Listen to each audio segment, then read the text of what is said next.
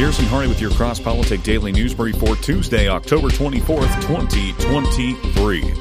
Summer has been great here at Cross Politic, and we want you to join us on this ride. First, we're no longer calling it the Fight Laugh Feast Club. It's now called The Pub. Second, we've launched a new line of content focused on family entertainment. We have our new show, This America, already in the pub, and our exciting new Rowdy Christian Guides, highlighting the practical guides to fun and godly life. Additionally, we will have the live streaming of our conferences and our past conference talks, all bundled within our new polished Fight Laugh Feast app. By the way, go download that now if you haven't already. Sign up today and head on over to fightlaughfeast.com and join the pub. That's fightlaughfeast.com. Now we go back over to the Middle East. Over 12,000 U.S. troops head towards the Middle East on 10 warships. As tensions equate to World War III levels in the Middle East, over 12,000 U.S. Navy and Marine Corps personnel aboard 10 warships are heading towards the Middle East, according to reports. Over the weekend, Defense Secretary Lloyd J. Austin III announced a series of actions to bolster the U.S. military presence in the Middle East. The USS Dwight D. Eisenhower Carrier Strike Group has been redirected to the Central Command area of responsibility, in addition to the Navy's most advanced nuclear aircraft carrier, USS Gerald R. Ford Carrier Strike Group, which is currently positioned in the eastern Mediterranean Sea. The USS Dwight D. Eisenhower Carrier Strike Group now joins the USS Gerald R. Ford Group, bringing the number of American warships in the region to 10. There are 4,500 sailors on board the U.S. aircraft carrier Gerald R. Ford, accompanied by 5 other ships carrying over 1,600 U.S. troops. On board the USS Dwight D. Eisenhower aircraft carrier, 5,000 service members, with further ships carrying another 1,000 troops. Last week, Secretary of Defense Lloyd Austin placed 2,000 forces on standby to be ready to deploy. The forces will now be ready to be deployed to the eastern Mediterranean within 24 hours, Fox News reported. The order came just days after a Special Operations Marine Corps unit participating in exercises departed early as a result of emerging events.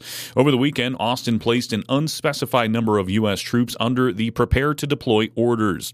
Austin said in a statement, quote, "I have placed an additional number of forces on Prepare to Deploy orders as part of prudent contingency planning to increase their readiness and ability to quickly respond as required," end quote. Meanwhile, up to 6 Chinese warships have been spotted in waters near the Middle East.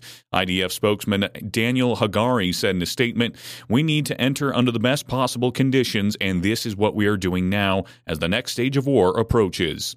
From today, we are increasing the strikes and minimizing the danger. We will narrow the risks of our forces over the next stages. This is why we have once again urged residents of Gaza to keep moving south," he added. As the Daily Fetched reported, many media outlets have taken Hagari's words as meaning they are preparing for an imminent ground assault. Now this. U.S. rushes advanced THAAD missile defense to Middle East. I thought we had given all that to Ukraine, but I digress. Fears that the Israel-Hamas war could mushroom into a wider Middle East conflict rose on Sunday, with Washington warning of a significant risk to U.S. interests in the region as ally Israel pounded Gaza and clashes on its border with Lebanon intensified. Gaza's health ministry said 266 Palestinians, including 117 children, have been killed by Israeli airstrikes in the past 24 hours in the enclave, to which Israel laid total siege after a deadly mass infiltration into Israel by Hamas gunmen on October 7th. In neighboring Syria, where Hamas's main regional backer, Iran, has a military presence, Israeli missiles hit Damascus and Aleppo international airports early on Sunday, putting both out of service and killing 2 workers, this according to Syrian state media.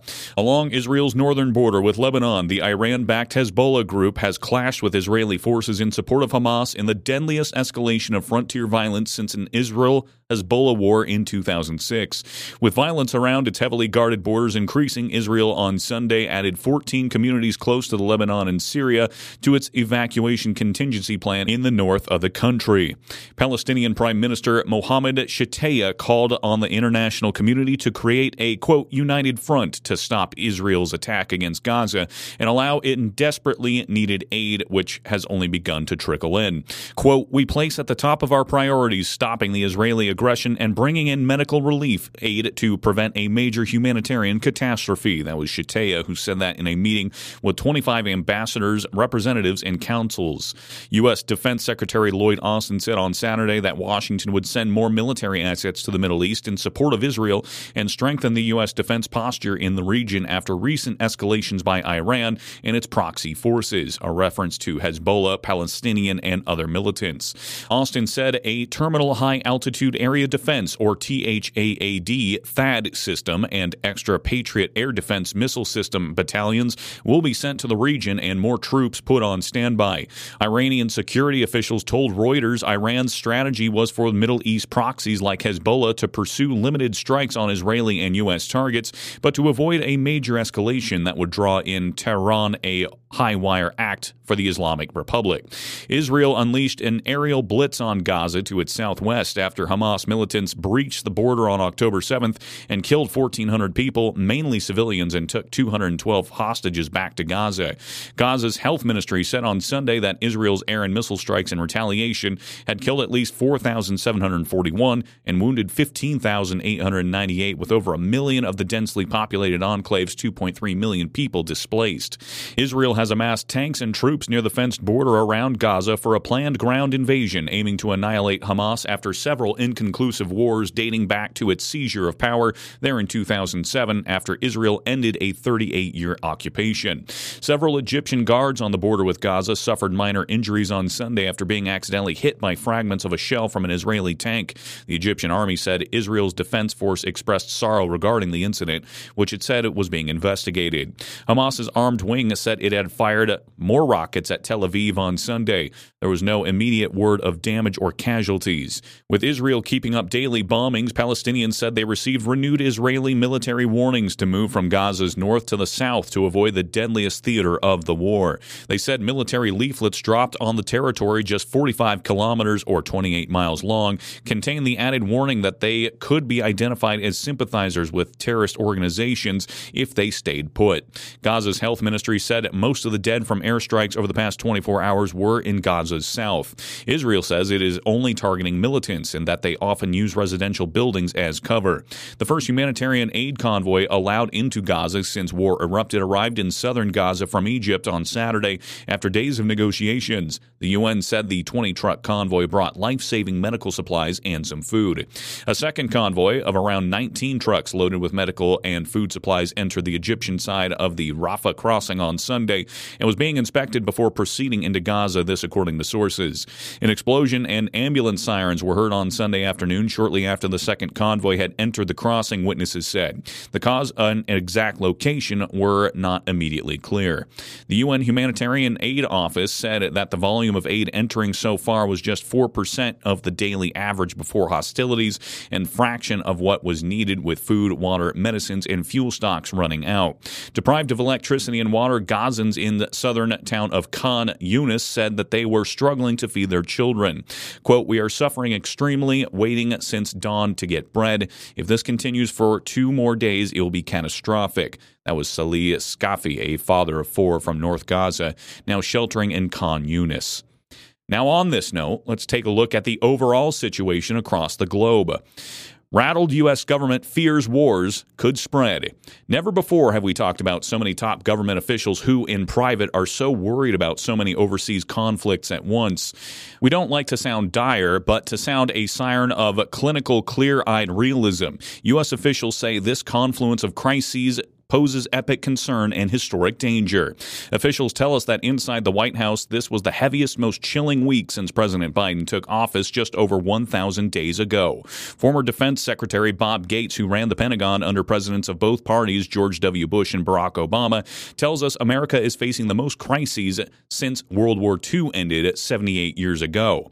He explains that the White House's system overload like this, quote, "There's this gigantic funnel that sits over the table in the Situation Room, and all the problems in the world end up coming through that funnel at the same 8 or 10 people.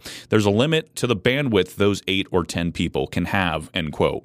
Israel's response to Hamas terrorist attacks and growing fear of spreading war that reaches to Iran and beyond. Officials point to the protests, threats, and deadly anti-American warnings of Arab nations that they thought incorrectly Israel struck a hospital in Gaza, killing hundreds. This is a preview of what they fully expect will be a worldwide response to the expected Israeli invasion of Gaza.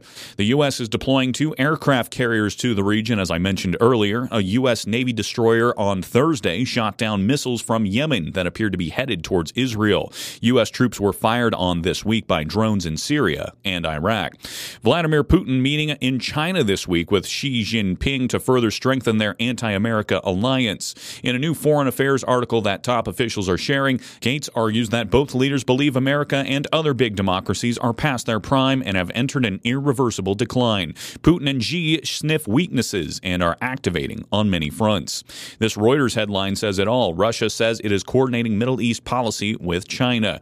A malicious Iran. It's unclear how involved Iran was in orchestrating or assisting the Hamas terrorist attacks, but officials seem certain there are ties. More worrisome, U.S. officials fear Hezbollah, a much bigger terrorist group than Hamas, funded by Iran, will strike the moment Israel gets stuck in Gaza. Biden said Thursday night that his Oval Office address, quote, Iran is supporting Russia in Ukraine, and it's supporting Hamas and other terrorist groups in the region.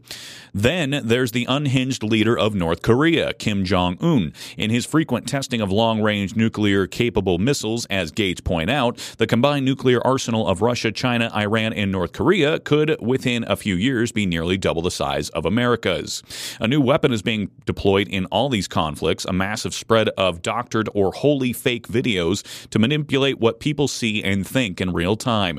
The architects of these new technologies and background conversations, after demonstrating new capabilities soon to be released, say even the sharpest eyes looking for fake videos will have an impossible time detecting what's real. Fake video on top of bots or fake people and fake written content is being used aggressively by all anti-American actors, intelligence officials say. Some experts estimate that more than 90% of content on the internet will soon be fake or manipulated. What scares officials now is how all 5 threads could fuse into one. The State Department on Thursday issued a rare worldwide caution warning U.S. travelers abroad of increased tensions in various locations around the world that raise the potential for terrorist attacks, demonstrations, or violent actions against U.S. citizens and interests. These simultaneous threats are hitting at the very moment the U.S. political system seems and sometimes is literally broken. It's not just that Republicans don't have a House Speaker and can't seem to elect one, or that we might shut down the government in the middle of this mess, or that we're hurtling towards another toxic presidential election in which big chunks of both parties want different candidates.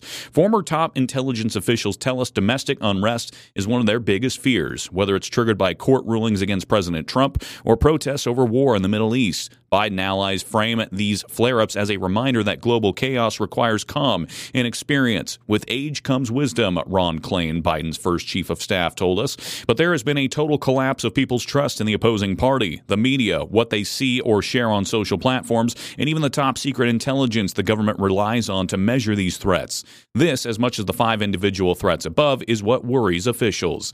They know things could get worse fast and require tough actions fast, and no one knows whether Congress or the public could unite in an emergency. And now we go across the pond to London. London police declare calling for jihad is lawful, as word has, quote, number of meanings. London's Metropolitan Police have come under criticism for their seemingly lax approach towards pro-Palestine demonstrations and for giving excuses for those calling for jihad against Israel on the streets of the British capital. An estimated 100,000 anti-Israel protesters took to the streets of London on Saturday ahead of the demonstration. The Met Police warned activists that they may face arrest if they were seen to be supporting proscribed terrorist groups like Hamas. However, while several people were arrested and some investigations continue, the police force drew considerable backlash for appearing to excuse calls for jihad. Responding to footage of a speaker calling for jihad while standing in front of a placard calling on the Muslim armies of the world to attack Israel, the Met said on X, quote, the word jihad has a number of meanings, but we know the public will most commonly associate it with terrorism. We have specialist counterterrorism officers here in the operations room who have particular knowledge in this area. They have assessed this video filmed at the protest in Central central London today and have not identified any offenses arising from the specific clip. However, recognizing the way language like this will be interpreted by the public and the divisive impact it will have, officers have identified the man involved and will be speaking to him shortly to discourage any repeat of similar chanting. Yet users on social media noted that the Metropolitan Police's own hate crime guide states, quote, "The offense of incitement to hatred occurs when someone acts in a way that is threatening and intended to stir up hatred. Hate content may include messages calling for violence against a specific person or group." What is the solution to liberate people in the concentration camp from Palestine? Jihad! What is the solution? Jihad! Allah Jihad! Jihad! Jihad! Brothers have said, وَقَاتِلُوا فِي سَبِيلِ اللَّهِ الَّذِينَ يُقَاتِلُونَكُمْ. Fight in the way of Allah those who fight you. The Zionist entity has a military. They have a police force. They have a judiciary. They have an apparatus, an army, fighting, killing, massacring our people. Islam says, jihad fi sabilillah, that the Muslim armies move to rescue the people of Palestine. That is the solution. While the Arabic word literally translates to struggle and has been used in other more peaceful contexts, observers noted that the context for the call of jihad on Saturday in London was a literal war cry against Israel. Journalist Andy Ngo, who covered the London rally on Saturday, said, quote, "I was there and the speaker was specifically talking about getting military leaders and countries to mobilize armies of Muslims to go to Palestinian territories to assist those who do jihad against Israel in a holy battle for Islam." End quote. The post has received widespread derision, with author Douglas Murray writing, quote, "Oh yes, Imam of the Met Police. Those guys definitely looked like they were calling for an intense inner spiritual struggle. Got in on that one." Political commentator Darren Grimes added, "Shouting jihad won't get you arrested in Britain, but telling a copper that they look like your lesbian nan as a teenager will see 6 officers pound your door down." End quote. And that is your news for today. This has been your Cross Politic Daily News Brief. If you like the show, go ahead and hit that share button for me down below. If you want to sign up for a pub membership or a magazine subscription, head on over to fightlaughfeast.com. And by the way, our conference next year should already be on that site, so you can sign up there. We're going to be in Dallas, Fort Worth. And as always, if you want to send me a news story, if you want to ask about our conference next year in 2024, or if you want to become a corporate partner of Cross Politic, email me at garrison@fightlaughfeast.com. For Cross Politic News, I'm Garrison Hardy. Have a great rest of your day, and Lord bless.